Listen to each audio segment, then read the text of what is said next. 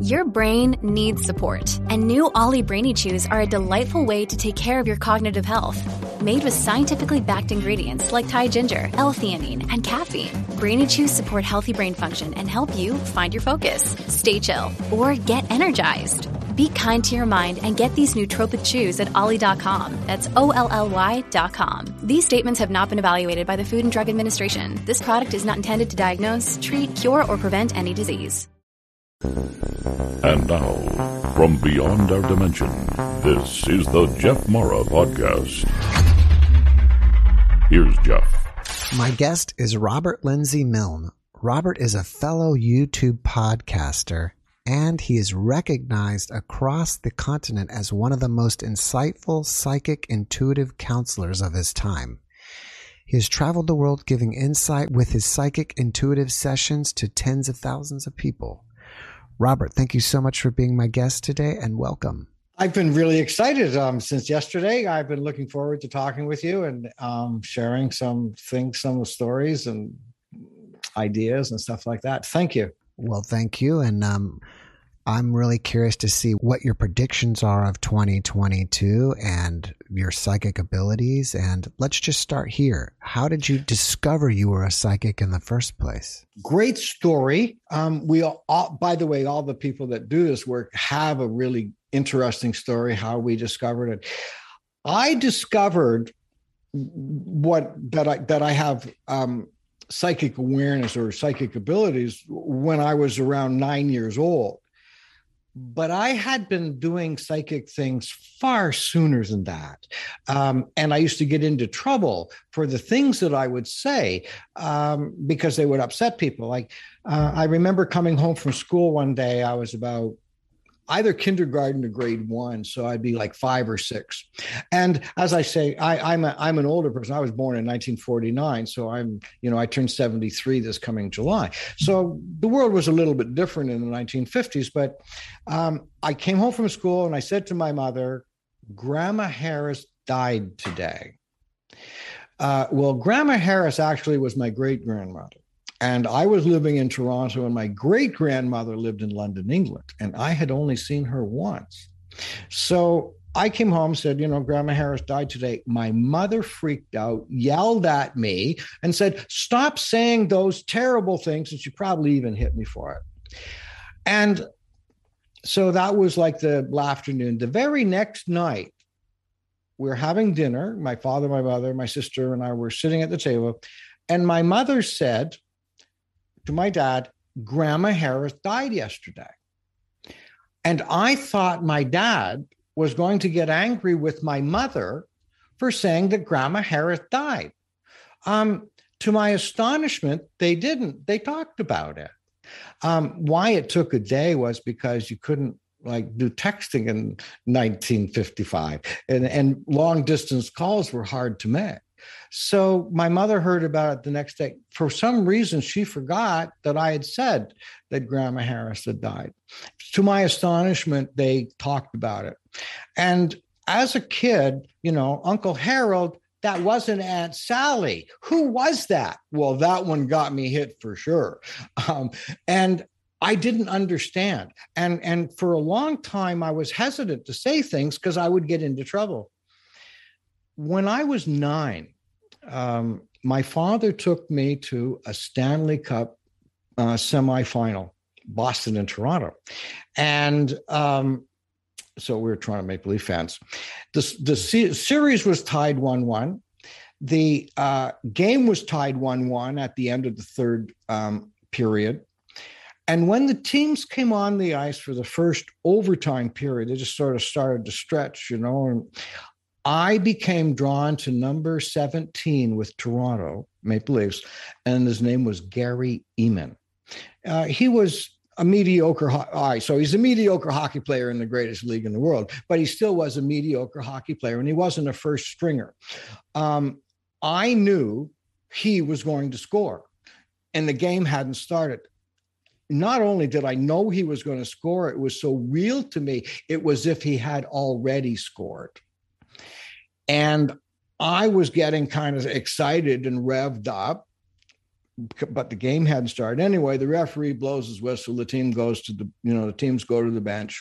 They turn the lights down in the building, and the starting lineup on both teams are ready, and they're ready to drop the puck at center ice. And Maple Leaf Gardens held about 18 to 20,000 people.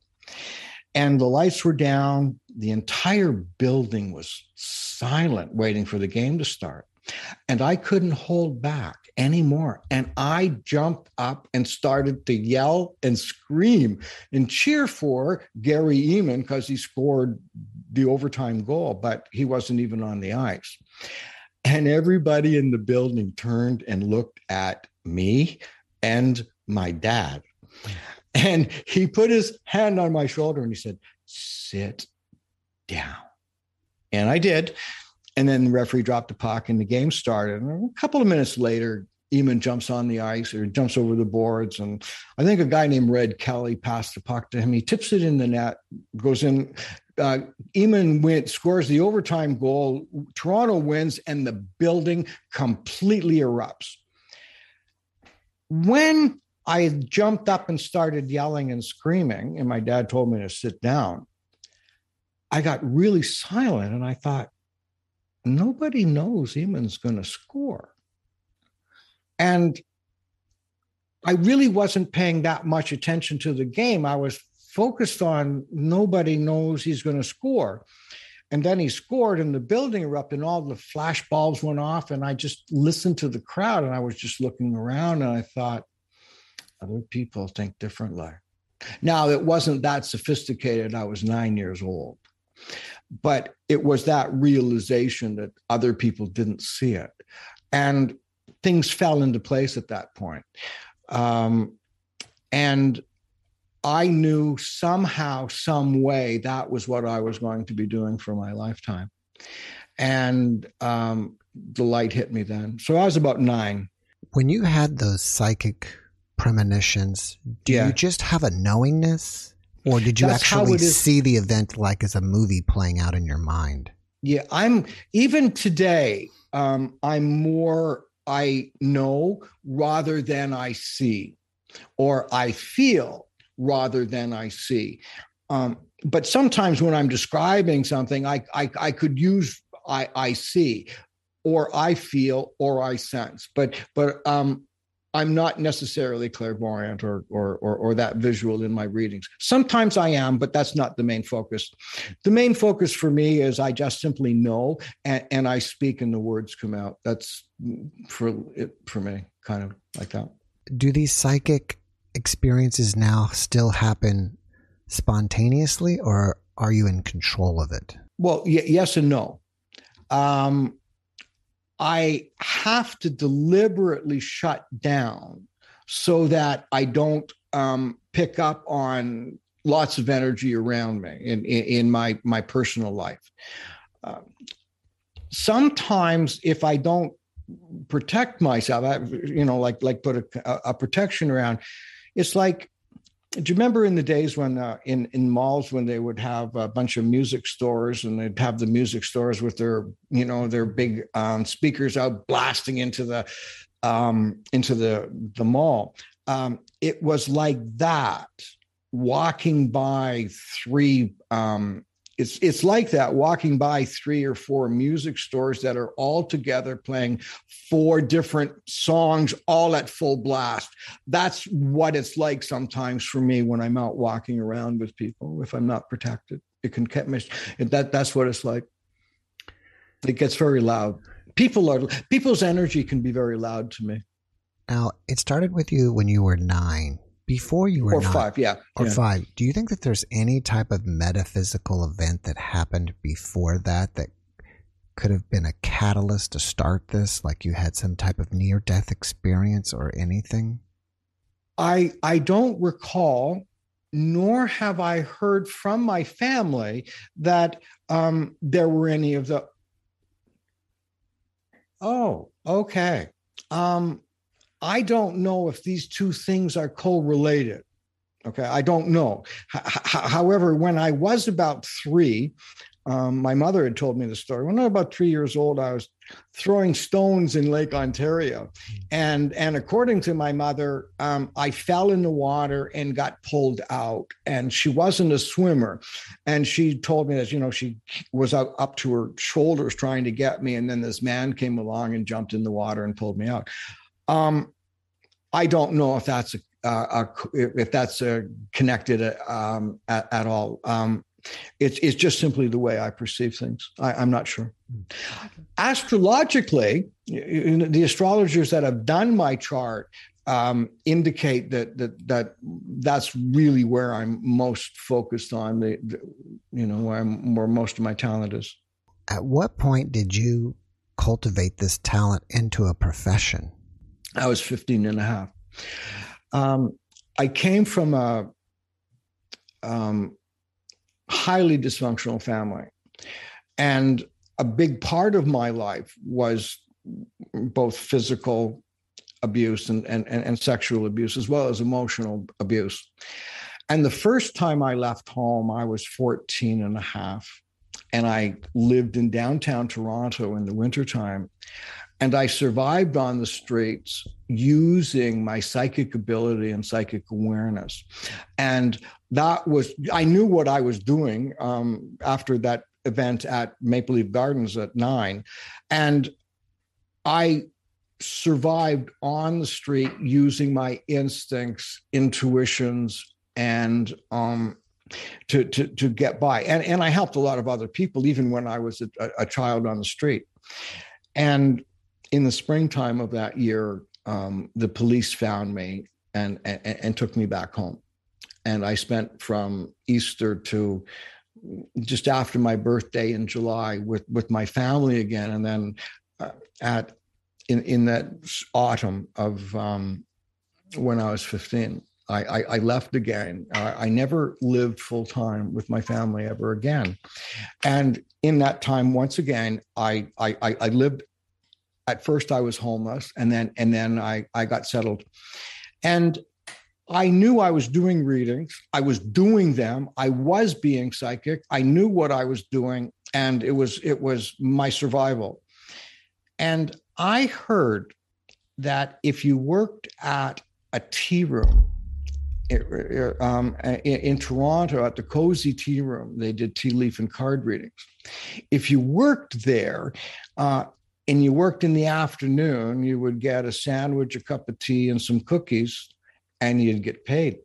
And if you worked in the evening, you got a hot dinner, cup of tea and cookies, and you got paid.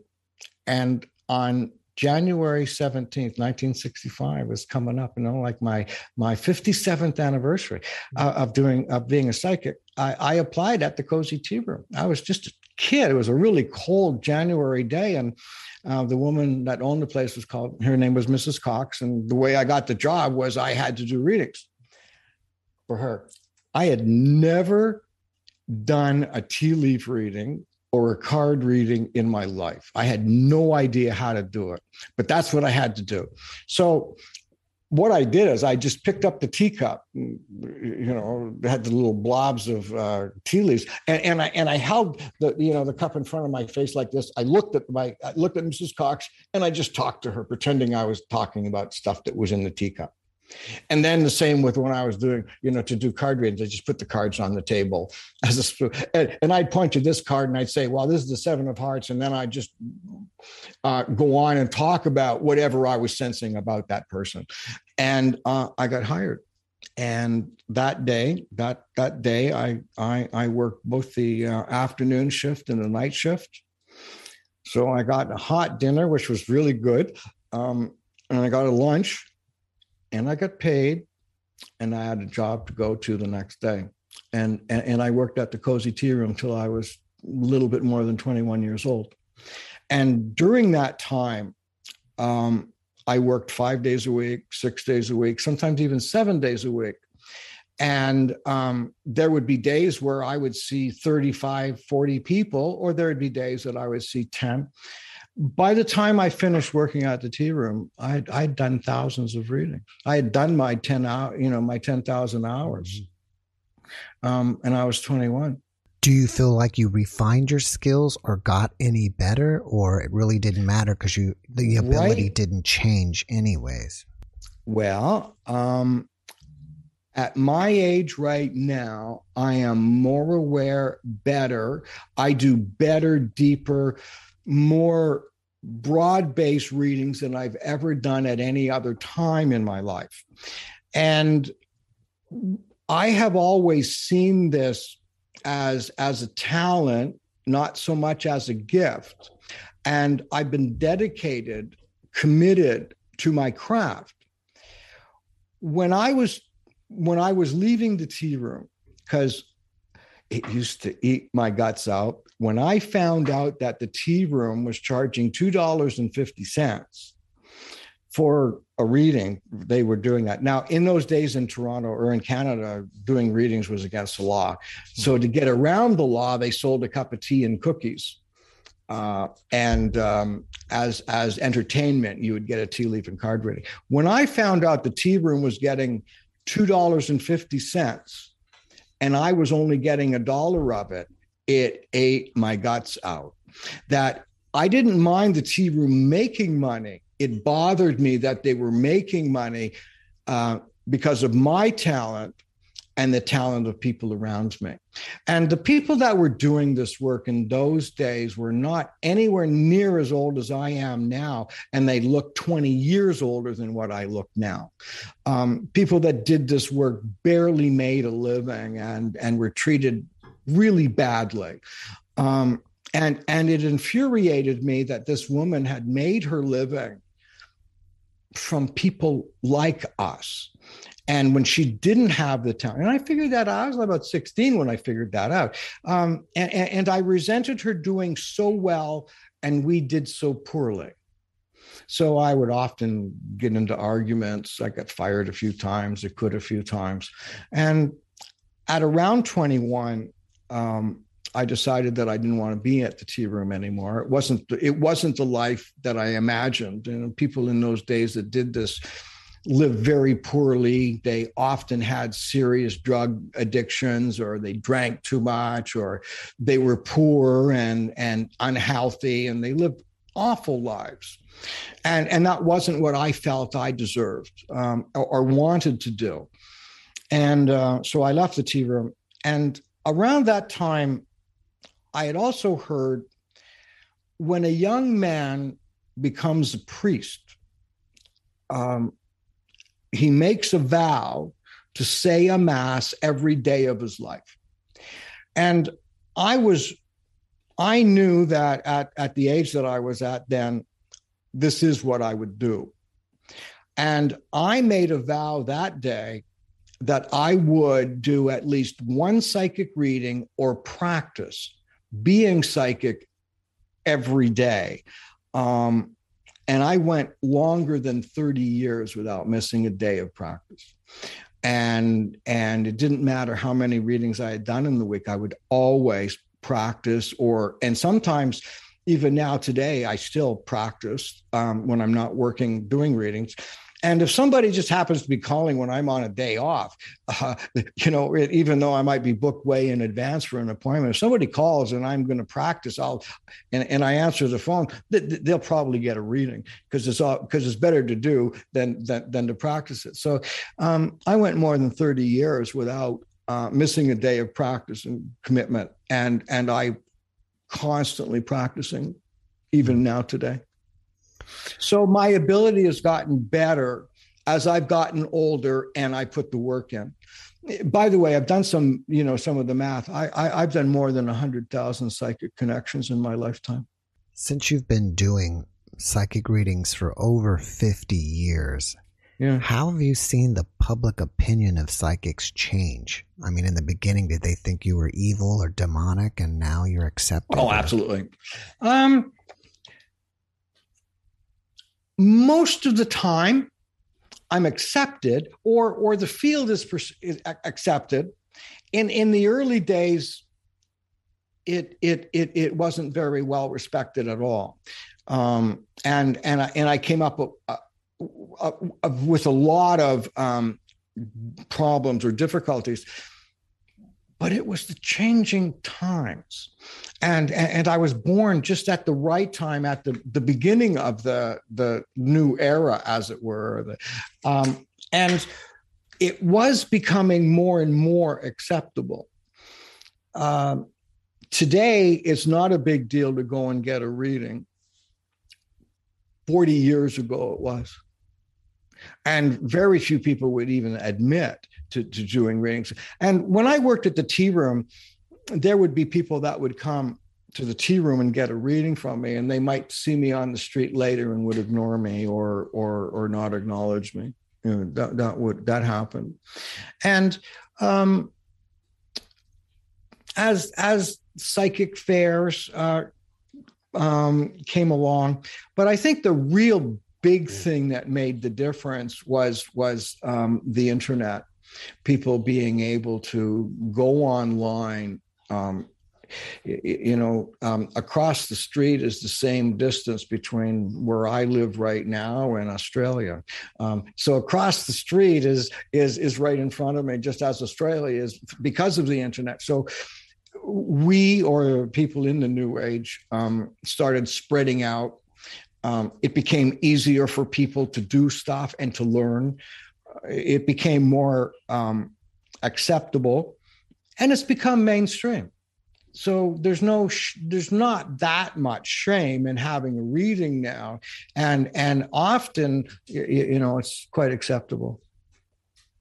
I still, after all these years, I in my private life, I don't really flaunt what I do.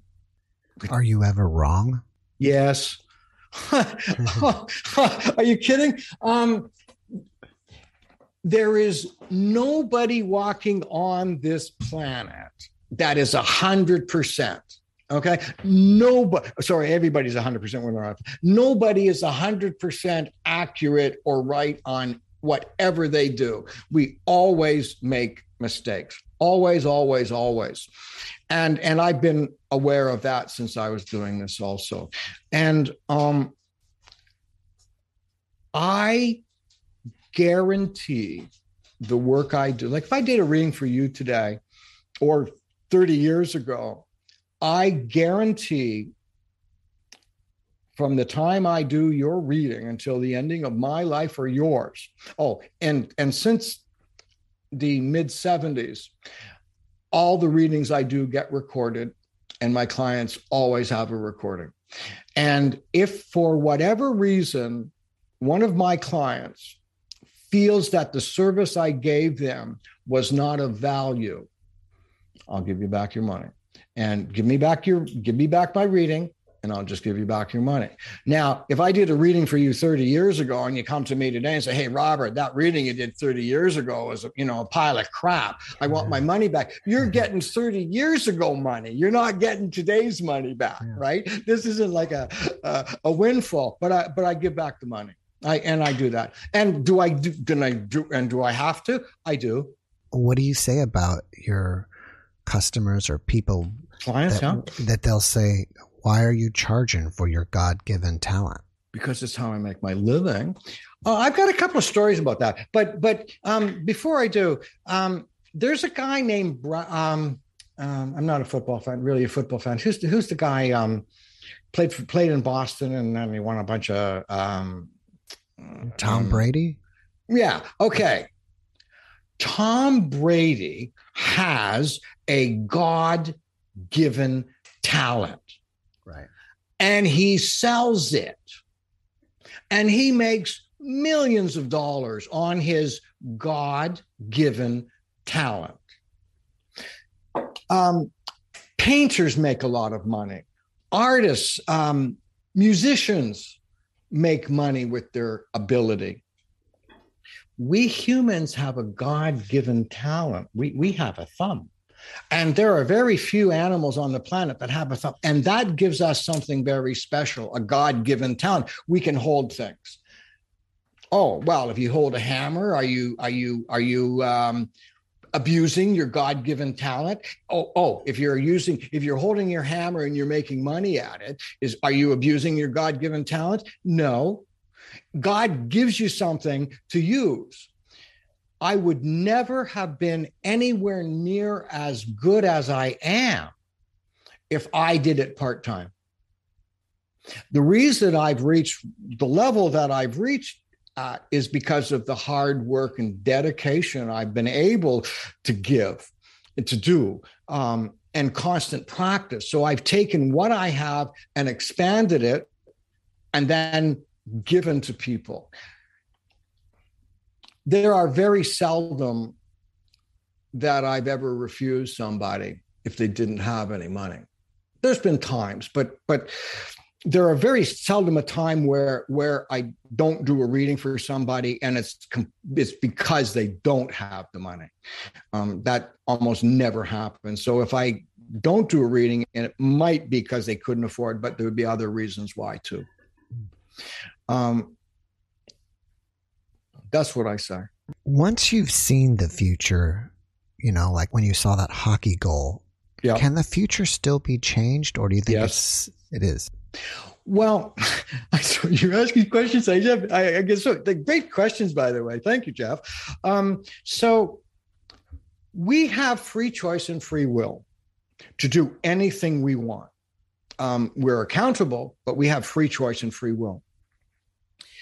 The future can be changed if it can be seen. So if you can see something, you can change it. There have been times where, classic one that I can remember, during, I think it was in the 1980s, the Winter Olympics were held in Calgary, Alberta.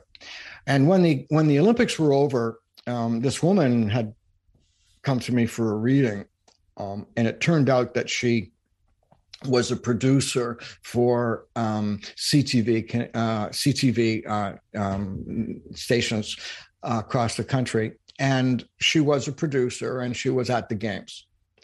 And she came to me for a reading, and she rode her bike up to my house. She got a reading. I remember her very clearly.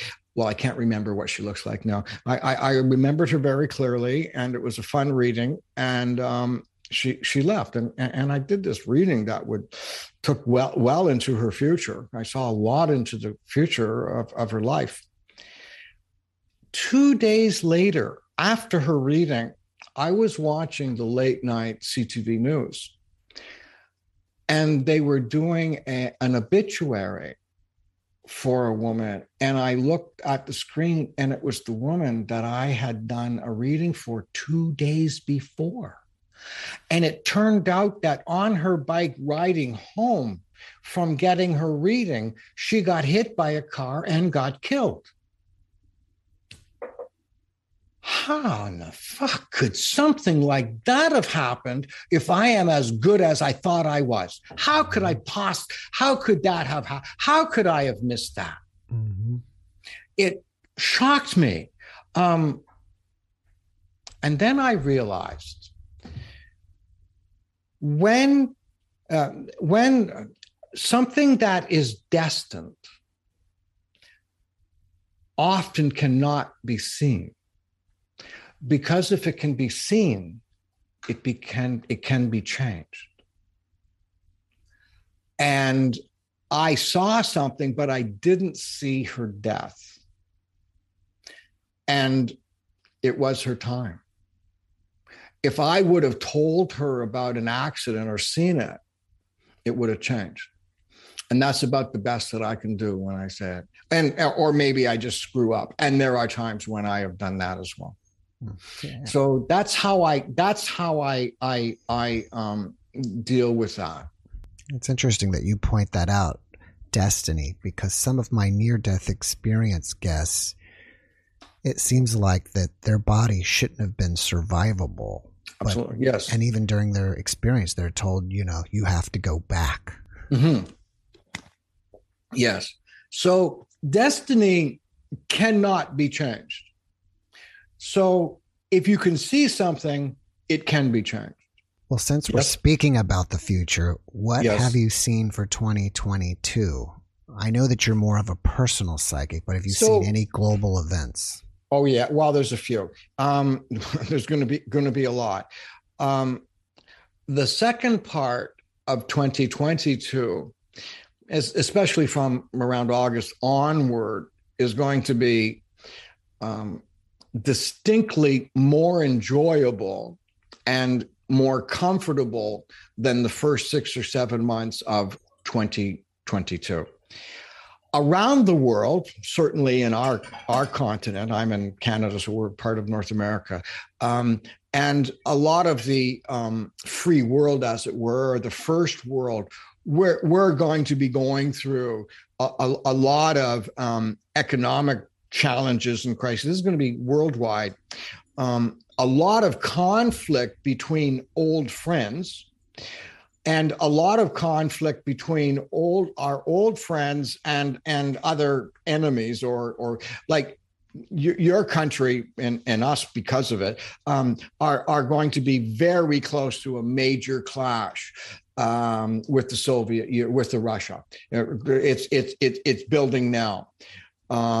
It doesn't happen, but it's building, and late April, May is a really scary time in the world. It's not as great as the Cuban Missile Crisis, but it's quite up there.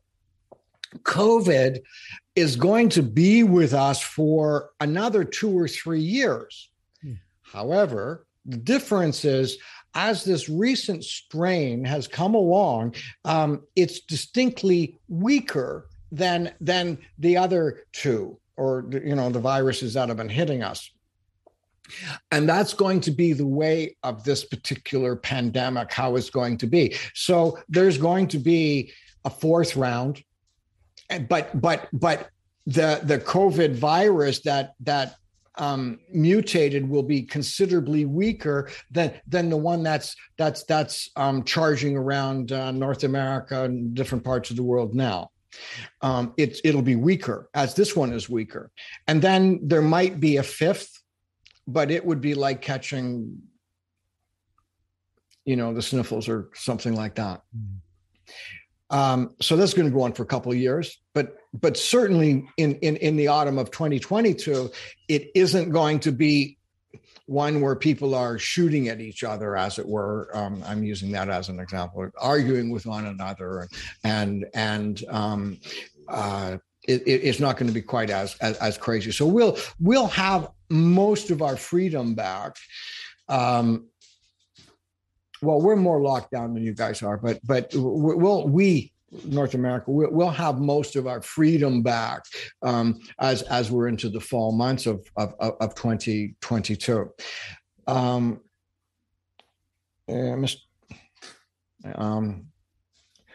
There is going to be a challenge for the president, President Biden. Some type of cardiovascular problem could be affecting him. I'm not sure if it'll be made public, but there is going to be some. The former president, Mr. Trump, will have some major legal problems, and also have some major health problems near the end of the year as well. He's going to be in the news a lot. When your country reaches later in the year, October, November, you're going to be kinder to each other. You're going to be nicer to each other. And this is the beginning of a really special transition happening in your country. There are a lot of wounds that are multi-generational, and wounds from what has been self-inflicted on American to American from many generations ago have never really been healed. And through this year, it starts happening, and Americans will start healing each other, and the nation will be healing. It's quite exciting to see. it probably won't peak in my lifetime, but really a good chance that it will in yours. And there'll be a reason why it's called the United States. And that's and so what I'm saying is America is going to be doing a lot of healing, I think some of the events of last year that are being celebrated today have scared and frightened a lot of Americans, and it's either go to war or make peace. Well, thank you for sharing those predictions. Now, by the way, I'm not one that does these types of things very often, and I've never said what I just said. You asked me, and I just focused in if I were doing a reading. Do you think being psychic is the same thing as being spiritual? No, not at all. It's two different things. Almost everybody is psychic. Being psychic is not a spiritual gift. Being psychic, all mammals have a sense, an awareness. It's what and specifically for humans, part of this instinct is what got us out of the caves. And it's a survival skill. Has there ever been a time you were just sitting somewhere, maybe even reading a newspaper or something, and you look up and someone's been looking at you? Yeah, sure. Yeah. Or you're looking at somebody, you're maybe walking down the street and that person turns and looks at you. That's being psychic. That's the first start of being psychic. So being psychic is getting in touch with our natural instinctive abilities. Being spiritual has nothing to do with those skills. A lot of people that do readings or give service and psychically and clairvoyantly, or however they describe it, tend to be spiritual or focused in being spiritual. But the two work very well together, but the two can be separate. And what I do I used to teach a class, and I'm going to be teaching another one online over the next year. I used to teach a one-day seminar, and I would take a group of strangers, or a couple of friends would come, but a group of strangers in a room. We'd lock the doors for the day, and I would guarantee those people in that room that they would be doing psychic readings for a stranger before the end of the day, and if not, I'll give you back your money. And I only gave back money a few times. And I did that for 25 years or so, and I've had as many people in the room as over 300, and as little as 10. And what I tell people is pay attention to what's obvious. When you become aware of what's obvious, then more becomes obvious again. And then when you become more aware of what's obvious, then even more becomes obvious. And when you practice becoming aware of what's obvious, eventually, when you're focusing, what you're seeing is not obvious to people around you. And that's one of the things that's one of the pieces. Look and see, feel, get in touch with all of your senses. We think of ESP, extrasensory perception. Well, somebody who has ESP, that implies you've got more than normal people. Everybody has ESP. We have 5 common senses. I think there's a whole lot more been discovered, but I'm old-fashioned. Let's say there's 5: touch, taste, smell, see, hear. When you take all of those senses and use them, put them all together, you get a 6th sense. And that's where the intuition or psychic ability comes from. It can be taught. Can everybody do it? No. Think of a bell-shaped curve. At one end of the bell-shaped curve, there is one person that has absolutely none awareness. And then there's a guy at the other end, I would have liked to have been him. He is absolutely 100%, absolutely got it all, right? And then the rest of us fit somewhere in between. And by developing and practicing those skills, you can do psychic readings. You can start using other ways to get you there. But basically being psychic is a natural phenomenon that almost everybody does experience and has. We all have it. Now, when you say notice the obvious, yes, can you be a little more specific about that? Is that what you obviously see when you look at the person, and you hear, smell, touch? Okay, slightly different way to say it. So primarily, my career has been a psychic. It's what I've done, but I get avocations as well, and I get really obsessed about them. And there was one period where I got really into baking, and I lived in a remote community, and people didn't know that I was Robert Lindsay Milne psychic. They thought I was a pastry chef, but I never charged. I just baked, and I used to bake every day, and I always did readings. Not in this small little town. There was, I'm trying to remember why I said that. So please tell me the question again. What is it? Because I have the answer. I just can't remember. Can you please be a little more specific what you mean by noticing the obvious? Right.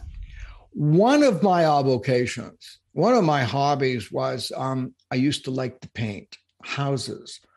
Inside houses, and it was one of the very few things that I was good at that was mechanical or, took physical skills. And I lived in one house for 5 years, and I painted it from top to bottom 5 different times in that 5 years. And I would paint friends' houses and things like that just because I really dug doing it. Had a friend who was a building contractor. And one day he came to visit me in my new house that I had just finished. And he walked in and he looked around and he said, "Who the hell did your paint job, Robert?" And I said, "Me?" And he said, oh, well, it wasn't that bad. And I said, "Well, wait a minute. Tell me the reason why you asked me that question. What did you see that I didn't see?" And he started pointing out mistakes I made. They were obvious to him. They were not obvious to me. But when he showed them to me, they were obvious. And I never missed seeing them again. And everywhere I go now, when I look at a paint job, I see the errors and the mistakes, because to me now they're obvious. Back then, they were obvious to Hugh O'Malley, but not to me. So that's the first stage of becoming aware of what's obvious. Look at the person. See them. Look at the way they look. Look at the way they listen to how they talk. Just pay attention to them. And then when you see them, you'll see more, and then more and more. A major part of my career has been appearing on radio and TV shows as a performing psychic. And I did my online or my performing readings on air the exact same way I do in person. And one of the things that I tell people, like when I'm doing a call-in show, is I want you to tell me your first name and where you're calling from. My name is Mary. I'm calling from Manhattan. Okay, great. Have a question, but write it down, but don't ask it. So tell me your first name, where you're calling from, and have a question ready. And I say, "Oh, thanks a lot, Mary. And by the way, what happened to the plumbing under your sink today?" And I would do that. And I would describe things. And in those days, I was doing what they do as remote viewing. I was doing that kind of stuff back then, but I didn't know what it was.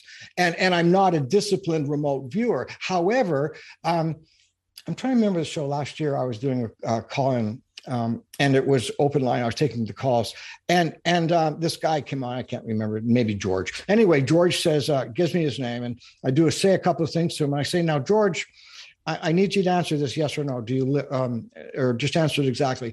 Do you live like in a large house, or do you live like in a small apartment type building?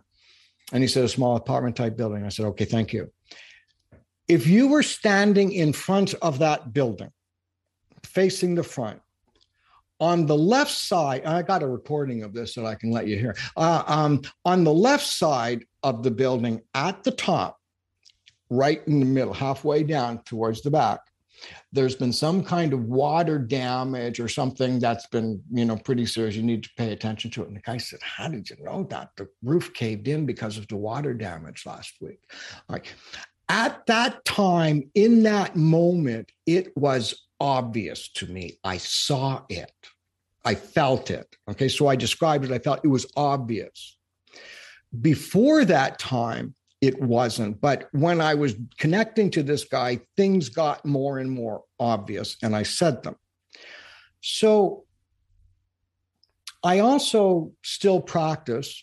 And when I do shows, and even when I do readings, which I still do a fair amount, every month I take a couple of the readings that I've done and I watch them.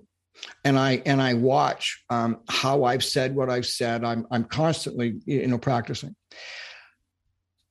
When I was performing, and I've gone around the world appearing on radio and TV shows, I would also practice. I would also listen to the sound bites. There would be times when I would be doing a call, and I would be, saying stuff, and I'd be then saying to myself, Robert, this is crap. You're going to get caught. Anybody out there that's listening is going to see what you're talking about. They know it's going to be really obvious to them. This is, and then later on when I'm listening to an air check, and I remember the state of mind I was in when I was doing that reading for that person on the air. And I remember me saying to myself, man, you're going to get caught doing this because this is so bloody basic and obvious. When I listened, it wasn't obvious at all. But it starts with paying attention to what's obvious. So when I would take a call, or when I'm doing a reading for somebody in front of me, I would see things that would be obvious, but there would be stuff that's obvious because I'm already aware. And when you're at the stage that I'm at, like 57 years on the job and more than 100,000 connections, there's a lot of things that happen that I see that are obvious about people, that I've learned by being psychic, but now being aware that they're obvious. So pay attention, get used to looking, sensing, and that'll get you started. There's a whole lot of other things that go with it, but that's one of the things. Does that make sense to you? Yeah. So I've taken it from being special to everybody can do it if you want to put the work in. Yes. On a personal level, are you a religious person? No. Do you believe in God? I do. I believe. I don't believe that there is a Christian God, that God is Christian or Hebrew or Muslim or Buddhist. I think our God, the Creator, is many things. And I don't think God has a real personal opinion about whether you're a good person or a bad person. I would think of God as like a gardener, and a gardener would love all the plants in the garden and take care of them, and wouldn't expect the plants to be anything other than plants. So I think that our concept of what God is, is about the same as the concept that a whale would have of the Gobi Desert. The same amount of awareness, because we just don't know. We just don't know. I believe in being good. I believe in contributing. My big thing these days is being kind and giving. And I believe that there is a creator, but there's other things that go along with that. So, but as soon as you start putting a label on it, then you're minimizing whatever God could be. Do you have an opinion of tarot cards or astrology? Absolutely. I've never actually. Well, astrology and tarot cards. Let's talk about astrology. Somebody can be an astrologer by studying the science of astrology. And I know a couple of people that are total. My dog just barfed on the floor. That's great. Way to go, Tyson. Thank you. I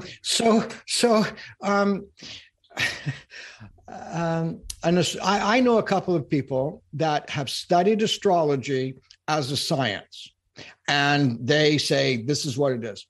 I know a couple of people that do astrology as intuitive, and I know a lot of astrologers that do both. And it's also the same as tarot. There are people who can do tarot readings because they know what the cards mean.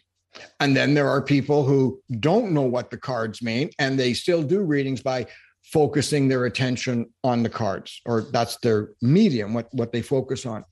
And then somebody that would use a medium would be able to use it in any way that they would perhaps choose. So at the Cozy Tea Room, where I started, I had to do things like do palm readings, card readings, crystal ball readings. Like right here is I don't know if you can see it, that I've had this crystal ball for almost 40 years. I've never really used it, but it sat beside me for almost this length of time. That's been beside me with every time I've done a reading or a show or something. It's just with me. So there's a lot of energy in that, but I don't look into the crystal ball and see things. I can put tarot cards down and sense things, but I really won't understand what the tarot are about. But I don't need to do that.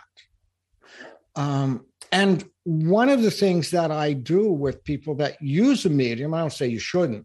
What I'd like to do is show them a way to do it without using their medium, and then when they can, apply it and add it to their the quiver. They keep their arrows, or add it to the quiver. So, and it doesn't matter how somebody gets to the right answer. This isn't like a mathematics exam where you get points because you know how how you got to the answer. In this business, it's did you get the answer or not? Mm-hmm. So you get like 100 points for getting the answer, 0 if you don't. You don't get points because you know the process. Right. Okay. Now, I was checking out your YouTube channel, and yes, if you can give me a couple things. One yes. is, what is the name of your channel? And 2, I saw a video about twin flames. So what do you know about twin flames? The name of my podcast is called My Side of the Crystal Ball. And when we were in rehearsals, or when the producer and I made the arrangements, she said, we'll have to come up with a name. And I thought, how about My Side of the Crystal Ball? And the way I also came up with it was often when someone's saying, how's your day? Or I'll say to somebody, a friend of mine, I got to get going. I've got a long day of slaving over a hot crystal ball. Like I often use that expression, and so that's how I came across My Side of the Crystal Ball. And the question you asked, the second one was about... I noticed that you had a video about twin flames. Yes. What do you know about them? Not a whole lot. The guest's name, her name is Al Hari. She is naturally an American.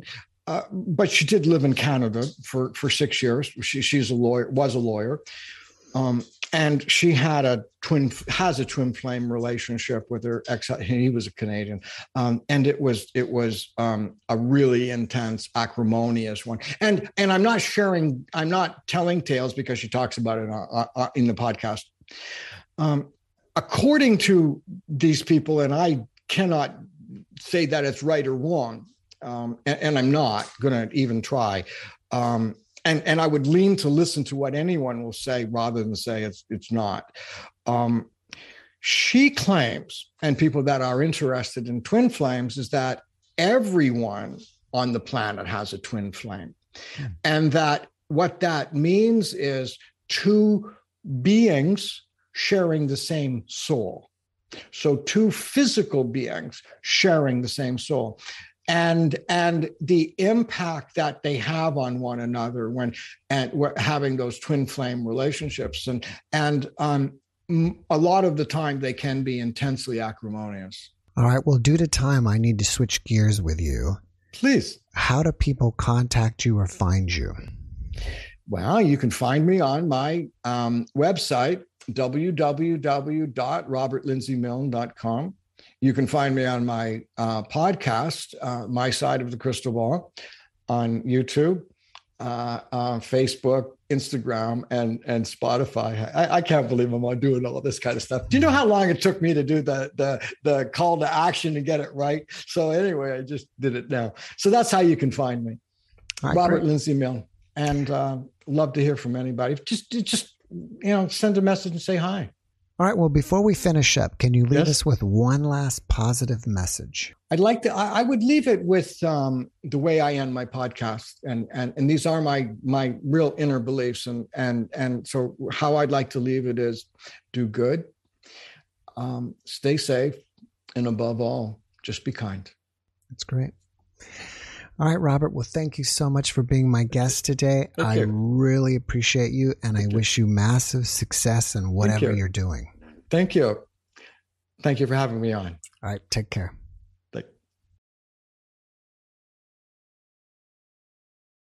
Thanks for watching the Jeff Mara podcast. I really appreciate you. Another way to show support is through YouTube memberships. And if you do, there are loyalty badges and other perks depending on your level of membership. All you need to do is click the join button underneath the video to find out more. Thank you for your support.